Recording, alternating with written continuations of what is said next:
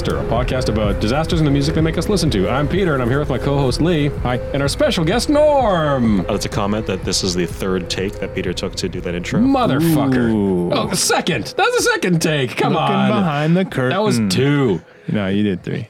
Did I? I did You three. did a little misfire. I did three. I forgot about the little one. Newsflash, Peter's not perfect. The real disaster. Welcome, everyone. You're joining us for our Tragedy Tuesday mini episode about disasters that usually aren't so many. And sometimes they're non-disasters, but we'll get into that in a second. Yeah. If you want to help us out, the best thing you can do is subscribe and leave a review wherever you listen, or even better, tell a friend. Tell all your friends. Make new friends. Tell them, too. Yeah. Hey, Lee, listen to This Is a Disaster. That's an example of how you can tell your friends. I surely will, and I'll tell all my friends, Peter. There you go. There you go. I'll get my friends on Friendster, and MySpace, and okay. LiveJournal. Norm is not with the times.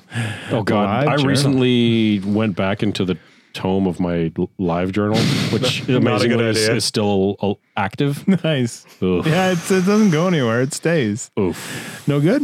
That was on Asian Avenue. Really? Yeah. Oh. What is that? Is that a street in Ottawa? That's like okay. It was like Facebook for Asians. Oh, okay. Oh, I I thought you meant Somerset. Sorry. it turns out 23-year-old me was an emo bitch. Well, then LiveJournal was, you were right My where you spot, needed to be. right there. Yeah. Yeah. Mhm. If you want to follow us, social medias at This Disaster Pod. And the best thing actually you can do to stay fully in the know is to go back and listen to all our previous episodes, because we make some references sometimes to things that we've talked about in the past, and not like inside jokes. You won't be left out. They're all self-contained, but we think they're interesting. So check them out. Check them out. Yeah. And today we have a Tragedy Tuesday brought to you by Norm. So Norm, you want to take it away? Yes. Great. Take it away, Awesome. Norm. Let's have it. All right. You've probably read the episode title, Yes. but let's build up to it. Okay. In March 16th, 1979, the film The China Syndrome premiered, starring Jane Fonda and Michael Douglas. Oh boy, I know the China Syndrome. Awesome. Now, Fonda was a notable environmentalist and anti-nuclear advocate at the time. Yep. And in the film, she plays a reporter that secretly films a near major nuclear accident and the following cover-up. Okay. Now, this film was highly criticized by physicists and the nuclear community for its inaccuracies and fear-mongering. It's based off the hypothetical concept that when a nuclear core melts down, it'll burn through the earth and then it'll burn all the way to China. So realistically... We laugh. Clearly, I've not seen or heard about this. Is that a concern? So realistically, the core would cool before it got there. Okay. That's not how gravity works. Okay. It would stop at the core. By the same token, you can't dig your way to China. China's not on the other side of the freaking earth. That too. Yeah, fair enough. So there's a quote from the film, and it's that there could be an explosion that could render an area the size of the state of Pennsylvania permanently uninhabitable. Whoa. Scary. And it's probably totally accurate. So, Most 3 movies Mile are. Island is an island in Pennsylvania. Okay. 3 miles from Middleton, Pennsylvania. Okay. The 3 Mile Island Nuclear Generating Station, called TMI, housed 2 pressurized light water reactors, which they called TMI-1 and TMI-2. Good names. TMI-1 construction started in May 1968 and finished in April 74 at the cost of $400 million, which in 2019 dollars is $2.1 billion. Oh boy. Jeez. That's a pricey reactor. It was licensed to operate until 2034. Oh, okay. Then worth it. Good warranty. So that took six years to build, Okay. which is fairly average for how long it takes to build the reactors. Okay. TMI-2, the second reactor, was similar to TMI-1, but actually larger in capacity. Okay. It started construction in November 69 and finished in December 78. That's 9 years. Is that a standard building time for reactors? This one went way over budget. Okay. It cost $700 million in 1979. Oh, 700 million in 79. Yeah. So it was almost double the cost. It almost Yeah. went over by double the cost. Jeez. That didn't really have much to do with it. It's just an interesting fact about it. Yeah, well, there's a lot of that going around. That happened in, didn't like the Ontario Canada nuclear reactors go over budget by quite a bit? I think, doesn't everything go over budget? Everything goes over budget. It's because they're like, how much is this thing going to cost? And Yeah. the person was like, TMI. Had to work that in somehow. And it's done and we can move on. So these two reactors can supply enough energy for 300,000 homes. Okay. And before we get any more into it, although the fundamental physics of these types of reactors are all the same, the design is actually based off of the company that makes it. So the actual implementation can be different depending on who makes the reactor. The safety mechanisms can be different. There's also regulations. It's like a car works with an engine, Yeah. but all cars can be built by different manufacturers and they're different. That makes total sense, but also never occurred to me. I always assumed that there's like there's like the nuclear reactor design. There's not a Ford. Yeah, there's or many designs that you can use to maintain critical mass and fission. Okay. Okay. So this design was specifically done by the company Babcock and Wilcox. It's a company that makes reactors and other things like furnaces and stuff. It's not their fault. It's just their names. But Just a lot of cocks. oh boy. Yeah, so these were pressurized water reactors. And quick summary of last time: a nuclear reactor uses uranium-235, which fissions, which heats up water, which produces steam, which spins a turbine, which generates electricity. We should mention this is a good companion episode to part 1 of our Chernobyl series. We don't reference episodes. I literally set up. Nor do we make inside jokes. Okay. Anyway, listen to part 1 of the Chernobyl You guys episode. are That's an inside joke. Commenting about not making inside jokes is an inside joke. That's true. We're meta. Also. also mentioning Asian Avenue, whatever that is. Inside joke. The main part of the nuclear reactor is the core, where the uranium fuel is. In this particular pressurized water reactor, the core generates heat, and it is cooled with high pressure water. Okay. Yep. The water is at 2,200 psi, which is about 50 times more than your house water is. Okay. Okay. So think of this as like a giant building-sized pressure cooker. Oh, okay, cool. There's pumps that flow the water, cycle the water through the core. Right. And these pumps are gigantic. Okay. There are 9,000 horsepower, 2-story pumps that flow 1.3 million liters a minute. Holy So moly. that's pretty big. Then. Yeah. And this is all to keep water flowing through the core to keep it Sure. cool. Yeah. Now, this is called the primary loop. Okay. And this water is radioactive because it comes into contact with the fuel. It also comes into contact with neutrons. So this is the stuff that's bad. You want to keep this away from everything. Fair enough. The primary loop feeds into a steam generator, which is a tank of water at a low pressure that boils. Yeah. And that's what spins the turbine. So it takes the heat from the core, boils the water at the low pressure, and that spins a turbine. Okay. And that's where you get your energy from. Yeah. This is a separate loop from, like, the water doesn't come in contact with each other. Right. It's just That makes sense. the temperature transfers over. And then the steam gets condensed back into water, and that is pushed back into the steam generator with another pump. Gotcha. There is a third loop that is the condenser, and that pulls water from the lake, or in the river, and that's evaporates out. And the steam you see coming out of the curvy cooling towers in The Simpsons and so on. That's literally just steam from the condenser that's condensing water back. Oh, okay. So the important Harmless thing, steam. it's just steam. It's not It's not radiation. radiation. Yeah. So these loops of water are all physically isolated, so no radiation ever gets out of a plant. Right. And it's completely contained in the core. Right. Okay. This is the intention. system. Is the intention. Okay. And it always happens that there's never been a disaster. Don't listen to part 2 of Chernobyl. Yeah. The main safety concern for nuclear reactors is keeping the core cool. Yeah. Because it's really, really hot. If it gets hot, if it gets too hot, the fuel will melt itself. Okay. And this is called a meltdown. Uh-huh. And the stuff that the uranium splits into is the really, really dangerous stuff that you don't want. A lot of it is in gas form. You want to contain it. Yeah, okay, fair enough. So you need to keep water on the core at all times. Okay. Sounds like water's important. Yeah. Okay.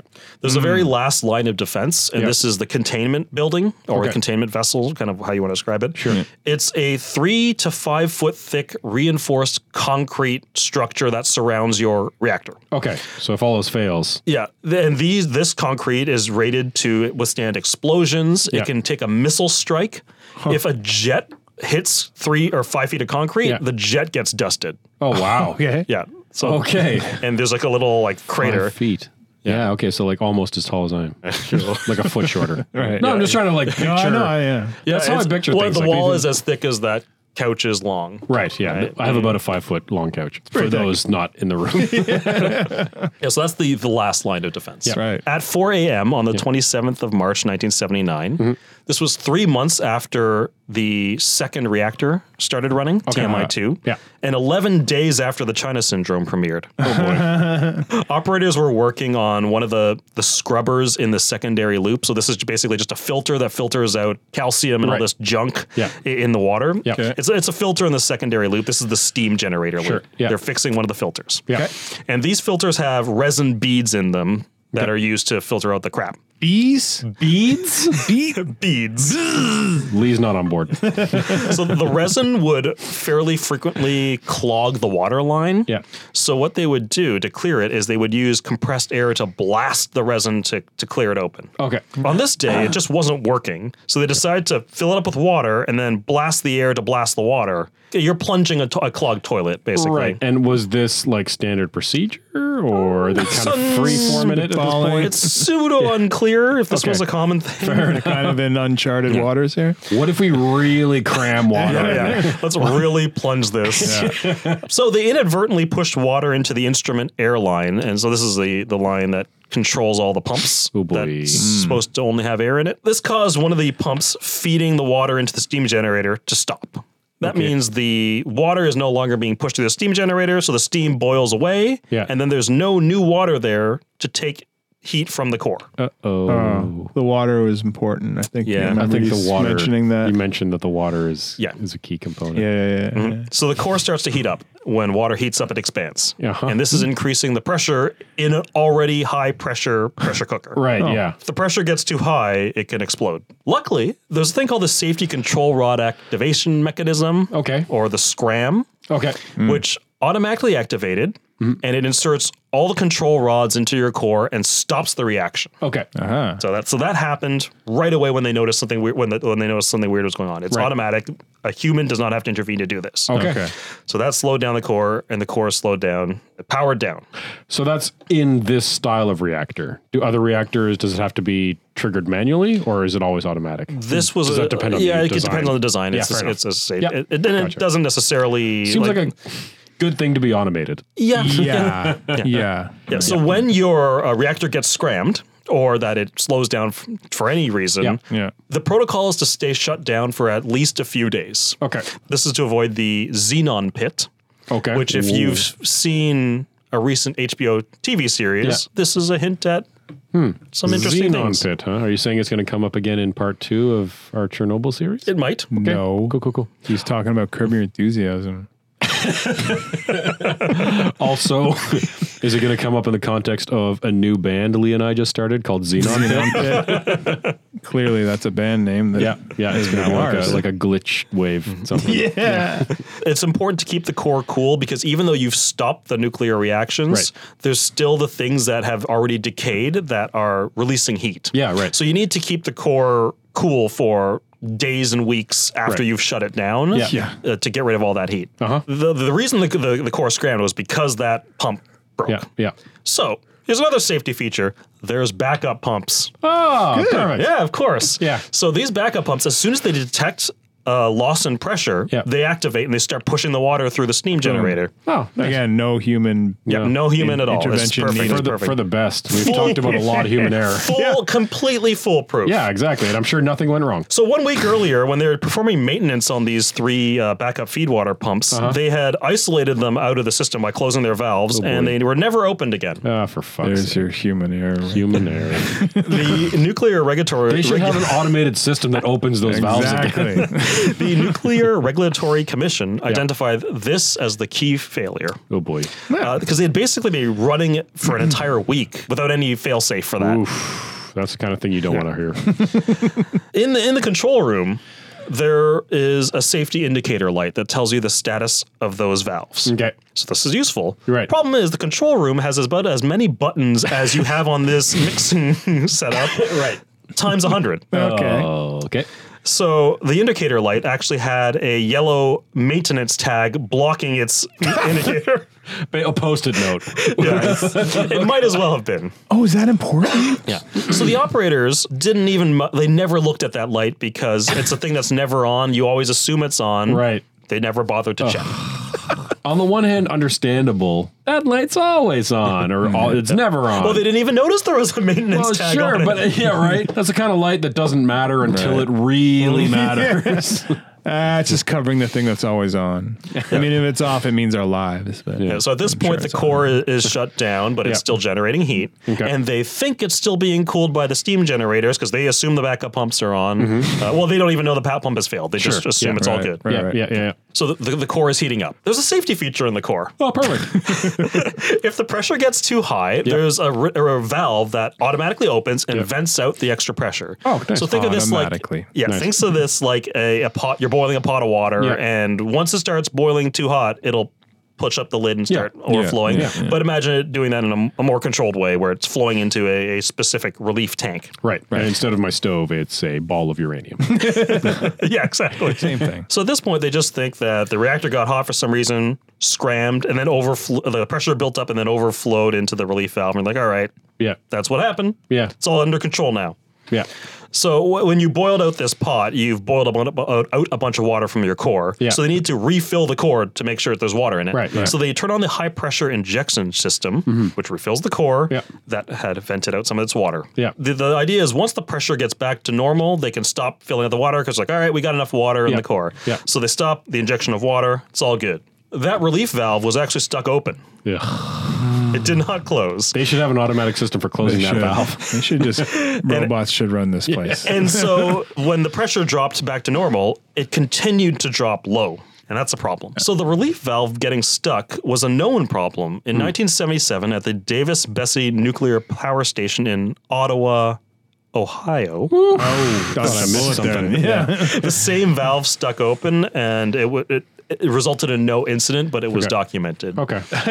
So TMI is actually designed with a manual valve that can work in the emergencies in case this sticks that you can manually close to block that. Yeah. Here's another problem. The indicator light in the control room for that valve said it was closed. Was there a note stuck to There it? was not a note. This is you can't blame him on this one. Yeah. No. But the indicator light doesn't actually tell you the status of the valve, whether it's open or closed. It tells you the status of the solenoid that controls the valve. Okay. So if it's stuck open and the solenoid is closed, it's just telling you that status. Oh. So it tells you if it's stuck open, you'll literally get the opposite of what it is. Oh boy. Nice. So this really confused them. Yeah, so we're going for lunch or Just like the check engine light in your old car. You just think, it's always on. Ignore it. So the reason they use the high pressure water in this core in the first place is when you have water at high pressure, it increases its boiling point, meaning it could take more heat and it's more efficient with transferring heat. Okay. When you lower the pressure, which is what is happening now, the pressure's dropping, water boils at a lower temperature. So that means this water is now turning into steam in the core. Right. That is very bad because steam does not cool things. No, it does not. No. That's why I hate saunas. It's really, really bad. So in a panic, one of the operators, Craig Faust, just went down the line and checked every single valve indicator to see if he can find anything. Yeah. And he gets to the one with the maintenance tag and rips it off. And he's like, the feed water backup is off. Yeah. They finally turn the feed water backup on. Yeah. And now the steam generator is getting water and it's drawing heat from the core. Oh, Okay. crisis averted. Crisis averted. Yeah. This was not a disaster. It's all good. That valve is still open in the core. Right. Yeah. So the pressure is dropped and it's starting to stabilize, but it's still kind of low because water is leaking out that open valve. Right, yeah. It's supposed to be sealed and it's not. So at this time, they are freaking out, starting to freak out. Shift supervisor Bill Zooey had a thought, and this is a brilliant thought. He's like, I don't know what's going on. The only thing I can think of is that relief valve got stuck open. There's a temperature. Brilliant. Like there's a temperature sensor on the tailpipe of the relief valve. Yeah. And if you measure it and you see, the temperature is really, really high, that means there's stuff going through. That means it's open. Yeah. So he tells the technician, give me the temperature of the release valve. And the technician comes back and says, it's normal. Oh boy. Place sucks. Temperature sensor wasn't working. Turns out he read the wrong sensor. Automate everything. Fire people. Robots robots. I don't mean some people, all people. Yeah. Fire all people. So this was at 4. So this is like 2 hours. balls. 2 hours of complete freaking out. Yeah. Yeah. It's amazing. So at 6 a.m. there's a shift change, and new worker comes in, and some guy that hasn't been freaking out all Fresh night. eyes. Yeah, right. And he reads the proper temperature sensor Yeah. and informs them, and they close the manual blocking valve that they Right. added, Yeah. and they finally have sealed off the core. Okay. So it's all good. Yeah. At this point, though, the core has overflown Right. in through that valve 120,000 liters of radioactive water into the holding pool, Boy. which is not designed to hold that amount of water. Uh-huh. So where'd it go? So that relief tank overflows. It floods the containment building, which is the concrete thingy. Yeah. And it seeps into the sump underneath the containment Okay. building. Yeah. The containment building has a lot of safety. It has radiation sensors and pressure sensors. Yeah. Those start going crazy when this overflows. Understandably. No. Now they know there's a real problem. The computer that monitors the core temperature only read up to 700 degrees. Okay. They believe that a core could never get higher, or the core would never get hotter than that. Why do they do that? A little bit of a flash forward to part 2 of our Chernobyl. Yeah, there's a similar. There's meters where it's make it go higher. Yeah. Make it go to you know what, infinity. humor me. You know? Okay. Worst case scenario mean anything new? Picture your worst case, multiply it by 10, Yeah. make that the top point. Why would only 700? Could uranium ever go higher? Well, it could, but then make it higher. Yep. I mean, really, shut it. Oh, fine. Sure. My car, my speedometer goes to 300, but my Kia Sportage is not doing 300. Gosh, such a pessimist. Above 700 degrees, the computer would return question mark. Oh, come on. You're so negative. Yeah.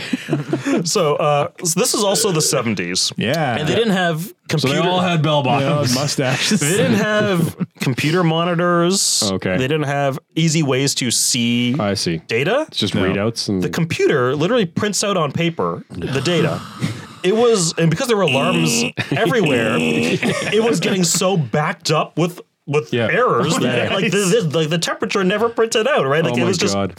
imagine a printer just you ever spitting I was just gonna say, and if you're at all close to our age, like if you're maybe in your 30s or 40s, you remember dot matrix printers. Yeah. So I'm picturing like standing there waiting to read the alarm. It's going line by line, like first line, critical message follows. And you're like, what's the message? Print it faster. Pulling it. Yeah. That won't help. No, it just makes it skip and it gets those jitters. Yeah, so the core at this point is uncovered, so that means there's no water on it. Not good. And the fuel heats up. Because the water's important. Yeah. We learned that the water is important. Yes.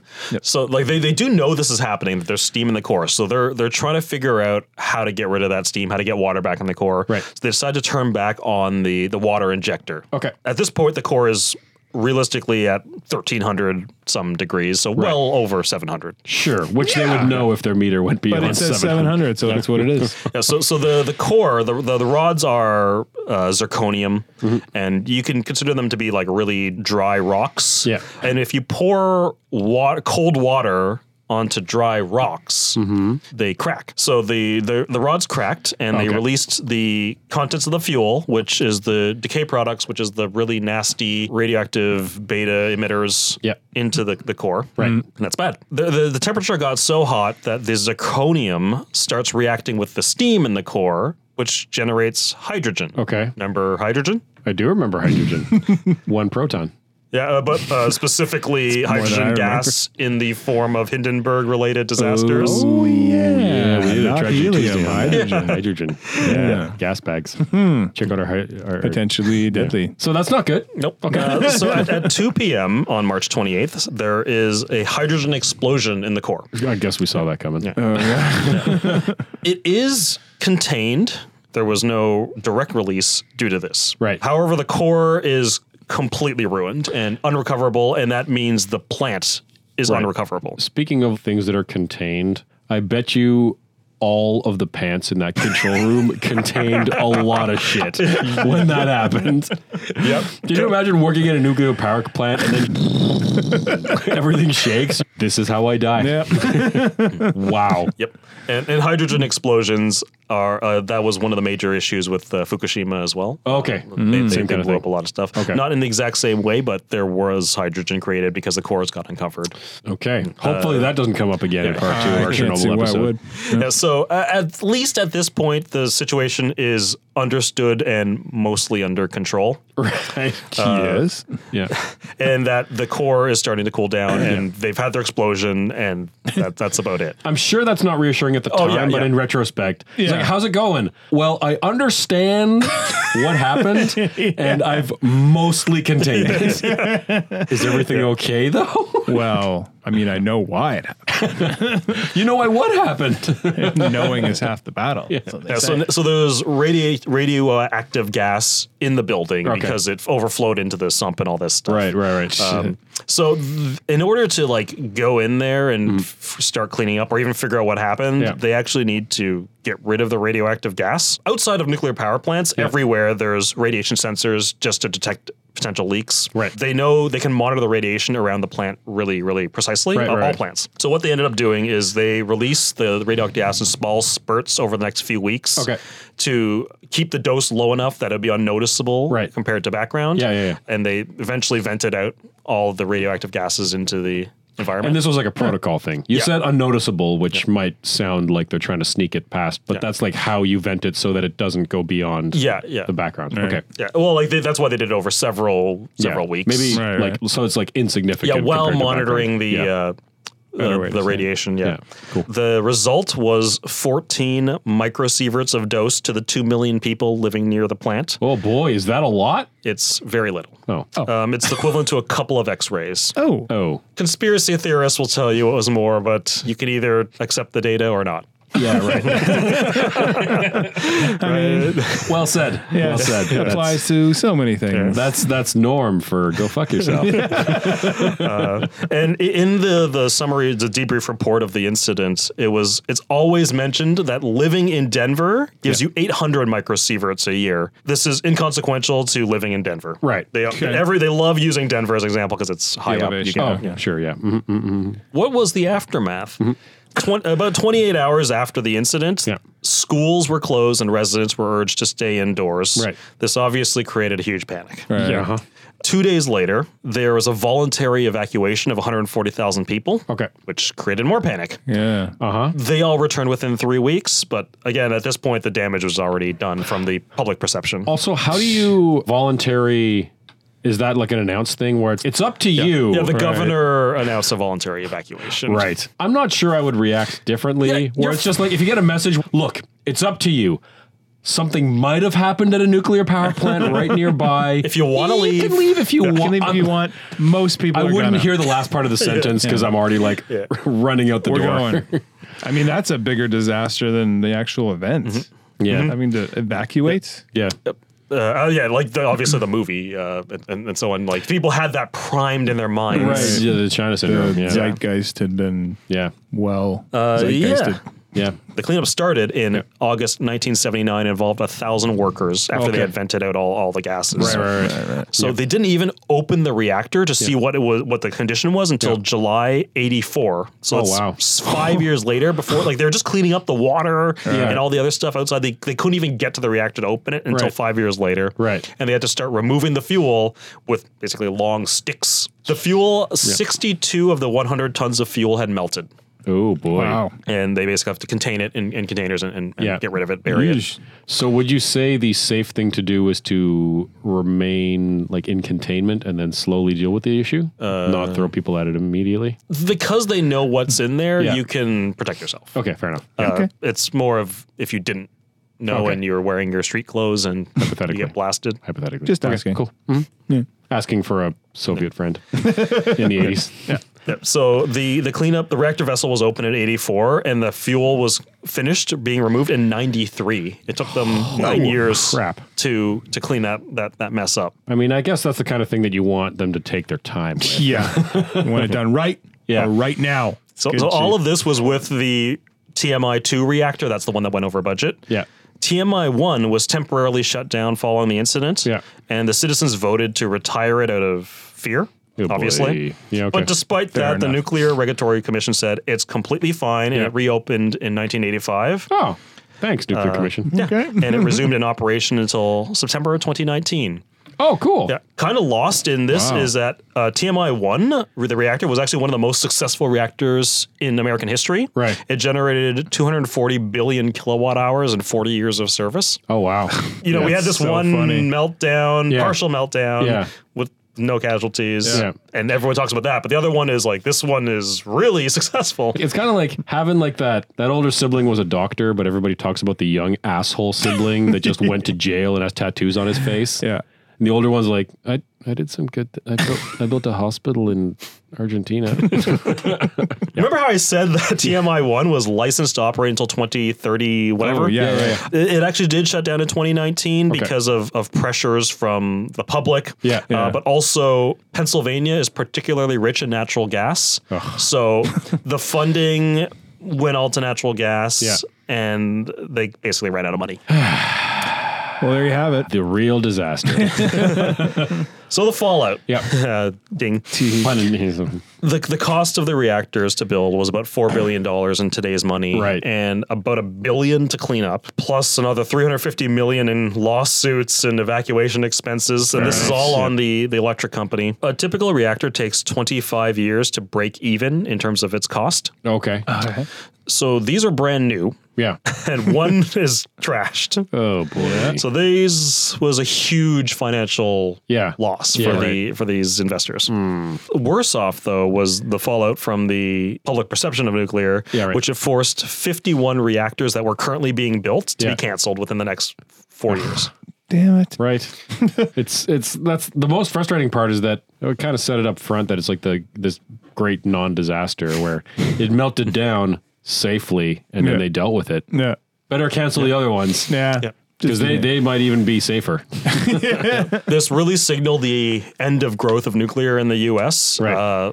On top of all of this stuff, there were more strict guidelines in terms of training and regulation and inspections. Right. Obviously, they learned a lot from what screwed up here. Human errors plus engineering errors plus administrative errors. Yeah. That increased the cost of running, building a plant and running a plant even more. Right. There was also distrust in the government, obviously, following the confusion as you get with any case. Yeah. As, like initially, they were like, everything's under control. Yeah. Then it's complicated.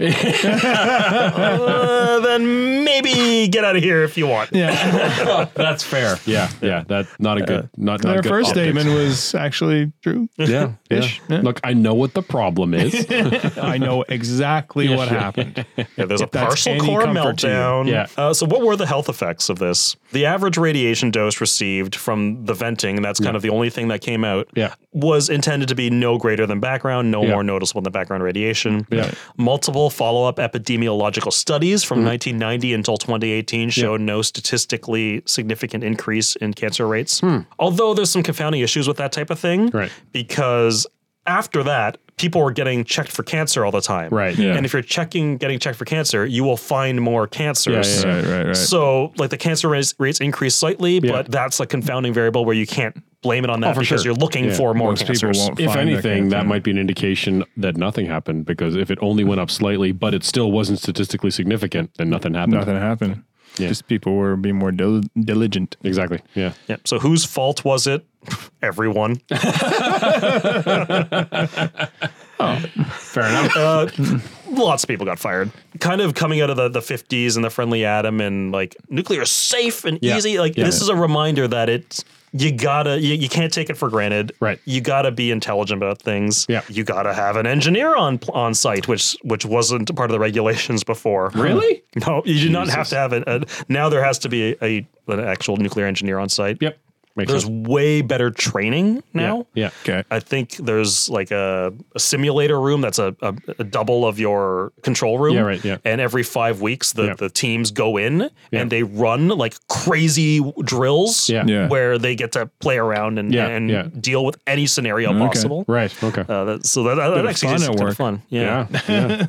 And they really fixed the user interfaces for things. Really? It's not like a submarine where it's a wall of they really addressed switches. that. They also kind of changed the way that the problems are diagnosed. Instead of saying like, I think the core is overheating because of this valve. Yeah. What's the procedure to to address this, they now train to treat symptoms. So like the core is overheating. Yeah. What do we do? Yeah, right. And then like you look at these things. These are all the things that affect the core to check. Okay, so it's not just like a instruction where if this, then this. Yeah. It's really like they change the way the training works and the diagnosis works. Yeah, that makes sense. And everything. Yeah. Did they raise the 700 cap on that meter? I think they did. Okay. They also fixed the relief valve thing. Okay, that's good. It was kind of like a benefit that this happened. Okay. Because it created a really good learning scenario, even though it was very costly and stuff happened. Yeah, right. But you don't learn how to get better without having a disaster or a near disaster. Right. Totally. So we would have never had the safety regulations that we have now had we not had this, Chernobyl, other situations to learn from. Yeah, Right. Absolutely. Yeah, the only way you get better is to get your ass kicked. Yeah, pretty Beating much. people doesn't make They didn't build safer F1 cars by not having them crash in the first place. That's very true. Yeah, you didn't improve the safety regulations at Le Mans by not decapitating a group of spectators in 1955. Well, now quick the lesson. now these spectators wear helmets, right? And neck guards. They should. You know what? They should. So that's the 3 Mile Island disaster, huh? That is the 3 Mile Island non-disaster. Not quite a disaster. 3 Mile Island meltdown. Yeah. The real disaster being the canceling of all those plants. And Yes. The joke is the only casualty was the nuclear industry in America. Yeah. Such a pretty much. bummer. Yeah. I mean, you can hear our discussion of it in part 1 of the Chernobyl episode. We went into it in more detail. But the take-home message is we should all be driving electric cars powered by nuclear power. Yeah. And it's frustrating that we aren't. Well, I mean, we might be We're a little in frustrated. Canada, in Ontario. But anyway, that was an awesome disaster, Norm. Thanks. Yep. Thanks. Do you have some music for that? I've got some music. Sweet. All right. Yeah. My band is Funeral for a Friend. Oh, yeah, okay. It's the funeral for our friend, the Friendly Atom. Oh. They're a Welsh post-hardcore band. Okay. The song is Welcome Home Armageddon. Okay. Self-explanatory. Nice. Topical. From their 2011 album of the same name. Okay. Cool. And just basically because the name makes it think Yeah, pretty much. the death of the atomic age. Well, thanks, Norm. And you probably just heard a bunch of that song. That was another Tragedy Tuesday. Thanks for tuning in. If you want to help us out, best thing you can do is tell a friend to listen. Make more friends and tell them all to listen. And they'll tell their friends. And they'll tell their friends. And so on. It's make it into a pyramid scheme. Don't do a pyramid scheme. It's not a pyramid Like a Ponzi kind of. Ponzi, yeah. Don't do that. But just tell a friend. Yeah. You can also leave a review wherever you listen and subscribe if you aren't already. If you want to check us out on social medias, at This Disaster Pod on Twitter, Instagram, and Facebook. Check out our website, www.thisdisasterpod.com, and join us for our next major disaster. Yes, please. Bye. Bye-bye.